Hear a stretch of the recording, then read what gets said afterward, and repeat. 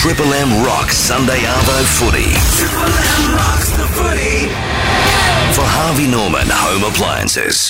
In relation to the Parramatta board being sacked on Monday, the Deputy Premier of New South Wales is Troy Grant. Troy, welcome to Sunday Triple M NRL. Good morning and afternoon. Fair income, you've had a busy couple of weeks. You've had the dish lickers to deal with. Now you've got this. Have you been home at all? Yeah, I'm not sure what I did, but obviously tough times and tough decisions, and government try to avoid at every cost being involved in this sort of thing, and hope industry and the clubs and whatever else can sort these sorts of issues out. But ultimately, if they can't, well, the grown-ups need to come in and make the decisions necessary on behalf of the people. So, Troy, just tell us, what exactly are you going to do? Yeah, so there's been approaches and requests made of me as the Minister to look at Section 41A of the Registered Clubs Act to seek clarification and advice, which sits with the Independent Liquor and Gaming Authority Board, as to whether, under that section, a temporary administrator can be appointed to the Parramatta Leagues Club if they've failed to effectively govern the club. The issues that have brought this to a head have obviously been well documented, a lot between the footy club and the leagues club itself. The issue being that they have a common board. So to be a member of the footy club, you've got to be a member of the registered club.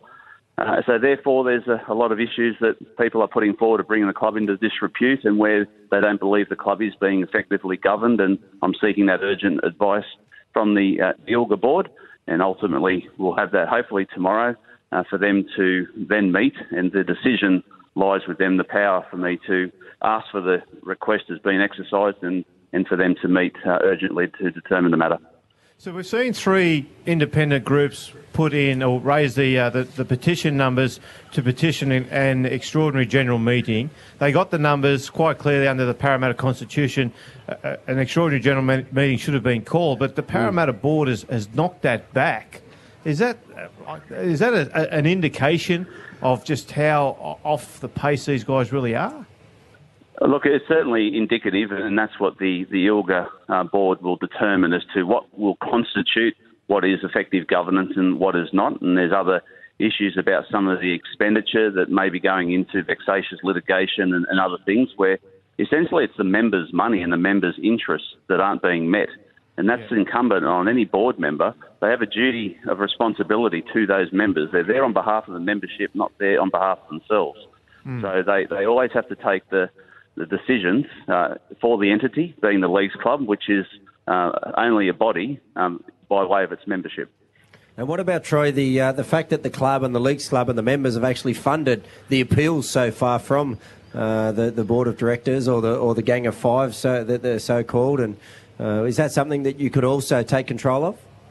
Well, look, the whole operation and governance of the club will be examined and taken into consideration. This isn't something that's done very easily or at a whim. It's something that's given a lot of thought and particularly legal advice, and that's what the ILGA board have, is their eminence in their knowledge of this industry and what is required. And there's conditions of being a director, of being a fit and proper person, and there's various aspects to it. So I think the message more broadly across the Parramatta Footy Club and Leagues Club community is one that they want this resolved, and I've been inundated with texts from mates of mine who are members of the club saying that I'm doing the right thing and thank you and this is a relief and various things like that. So I understand there's a fair bit of sentiment, and ultimately if the membership call on me as the Minister to refer this to ILGA, which I've done, well, then I have a responsibility to act, as I said yesterday, without fear or favour in that regard. So Monday, it looks like you hope that you can get this moving along. Like, what's the timeline now as far as Parramatta fans seeing some change at the way the club is operating at the moment? Well, that's to be determined, and effectively I'm to be advised by the ILGA board in that regard.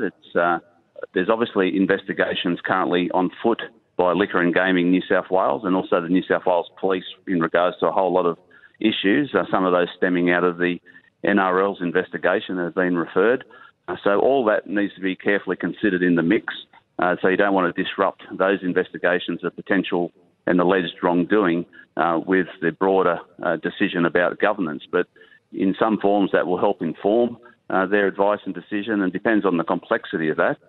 We hope to have a decision, at least an indication, as quick as possible. So the advice should be to meet by tomorrow, I'll ask the ILGA board to convene as soon as possible to consider the material and what they need to determine and have a decision back as soon as possible, because the longer this goes on is not in the interest of the Parramatta Leagues Club and consequently the footy club. And hopefully the decision will come to the fore. But I just urge all the directors. I've obviously, as reported in the papers today, I've received a letter from Steve Sharp, the chairman, who's encouraging me to appoint an administrator, who's resigned his position and urging the other directors to take the same course of action in the interest of the Leagues Club. We understand that it's a lot to do with the Leagues Club and the running of that and the implications there. But will you have open communication in relation to the footy club and the NRL? Well, the decisions relating to the footy club sit with the NRL, ultimately, not with government and not with the Independent Liquor and Gaming Authority. The correlation between the two is because of the structure that they are a common board. So to be a board member of the footy club, you need to be a board member of the Leagues Club, and there's certainly some strict conditions and requirements on your conduct, behaviour and how you perform your job under the Registered Clubs Act in that regard. So if you call into question your behaviour for the Leagues Club perspective, then that has a direct consequence on your membership as a footy club member. So director, sorry. So they're the issues and complexities of this situation that need to be considered. The last time this administrator was put into place was a couple of years ago. I think it was 2012 in regards to a club in Marrickville. So it's not something that's utilised often, but there is precedent and it's something we have to carefully consider. Troy, how serious are these charges? Well, this investigation before this charges, but if the Parramatta board has been found to have done some of the allegations that the NRL has come up with to justify their decision to strip them of points, is it a fine for the individual members? Is it jail term? Like, what sort of penalties would they face if such allegations are correct?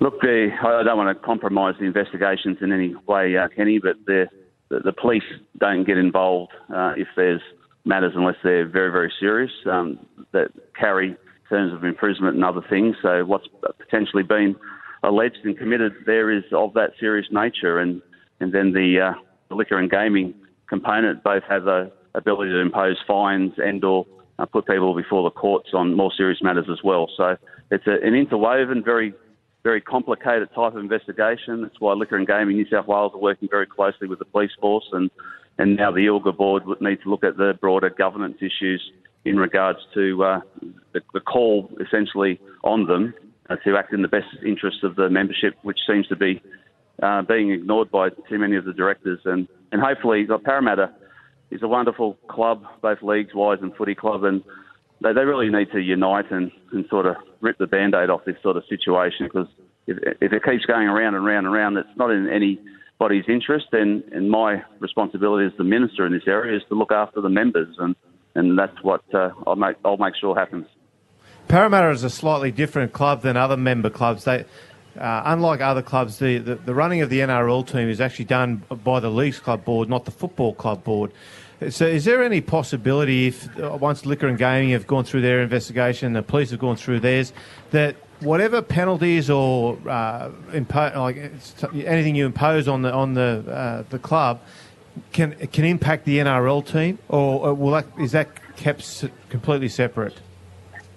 There's be two streams to that, and I'm not privy to the specific allegations other than what you read in the media and or what I've been briefed on by more of a global position. So there's potential allegations of criminality under the Crimes Act by individuals in their capacity within the Leagues Club, and that also crosses over to potential criminal allegations from the footy club operations. And then there's, management and governance type issues, which sits more in the liquor and gaming area that may have been breached under the Registered Clubs Act and other associated acts. So it's very complex. It's like a big web of information that the agencies need to carefully sift through, and everybody is entitled to the presumption of innocence and all those sorts of things that need to be respected as well. So it has to be done properly, and because people's lives, reputations are often at stake here. But ultimately, the way this is moving, the culture that's out there at the moment, swirling around and and it's really not helpful for any individual. And again, from my ministerial position, it's the members of the Leagues Club that are my priority in this situation, with the obvious recognition of the knock-on effects into the Rugby League club itself. Troy, if you are successful on Monday and you do make those changes and an administrator does come in, can then you call an AG, an annual general meeting, because you do know that there are three parties willing to take up those positions on the board, and can you make that happen and transition quicker once you're in control? Well, those determinations are left with the administrator in conjunction with the governing authority, which is the Independent Liquor and Gaming Authority Board. So those will be discussions and arrangements that are made at that level. That won't be a government decision. Good on you, Troy. Thank you so much for your time, mate. Welcome, guys. Have a great day. There's Troy Grant, the New South Wales Deputy Premier.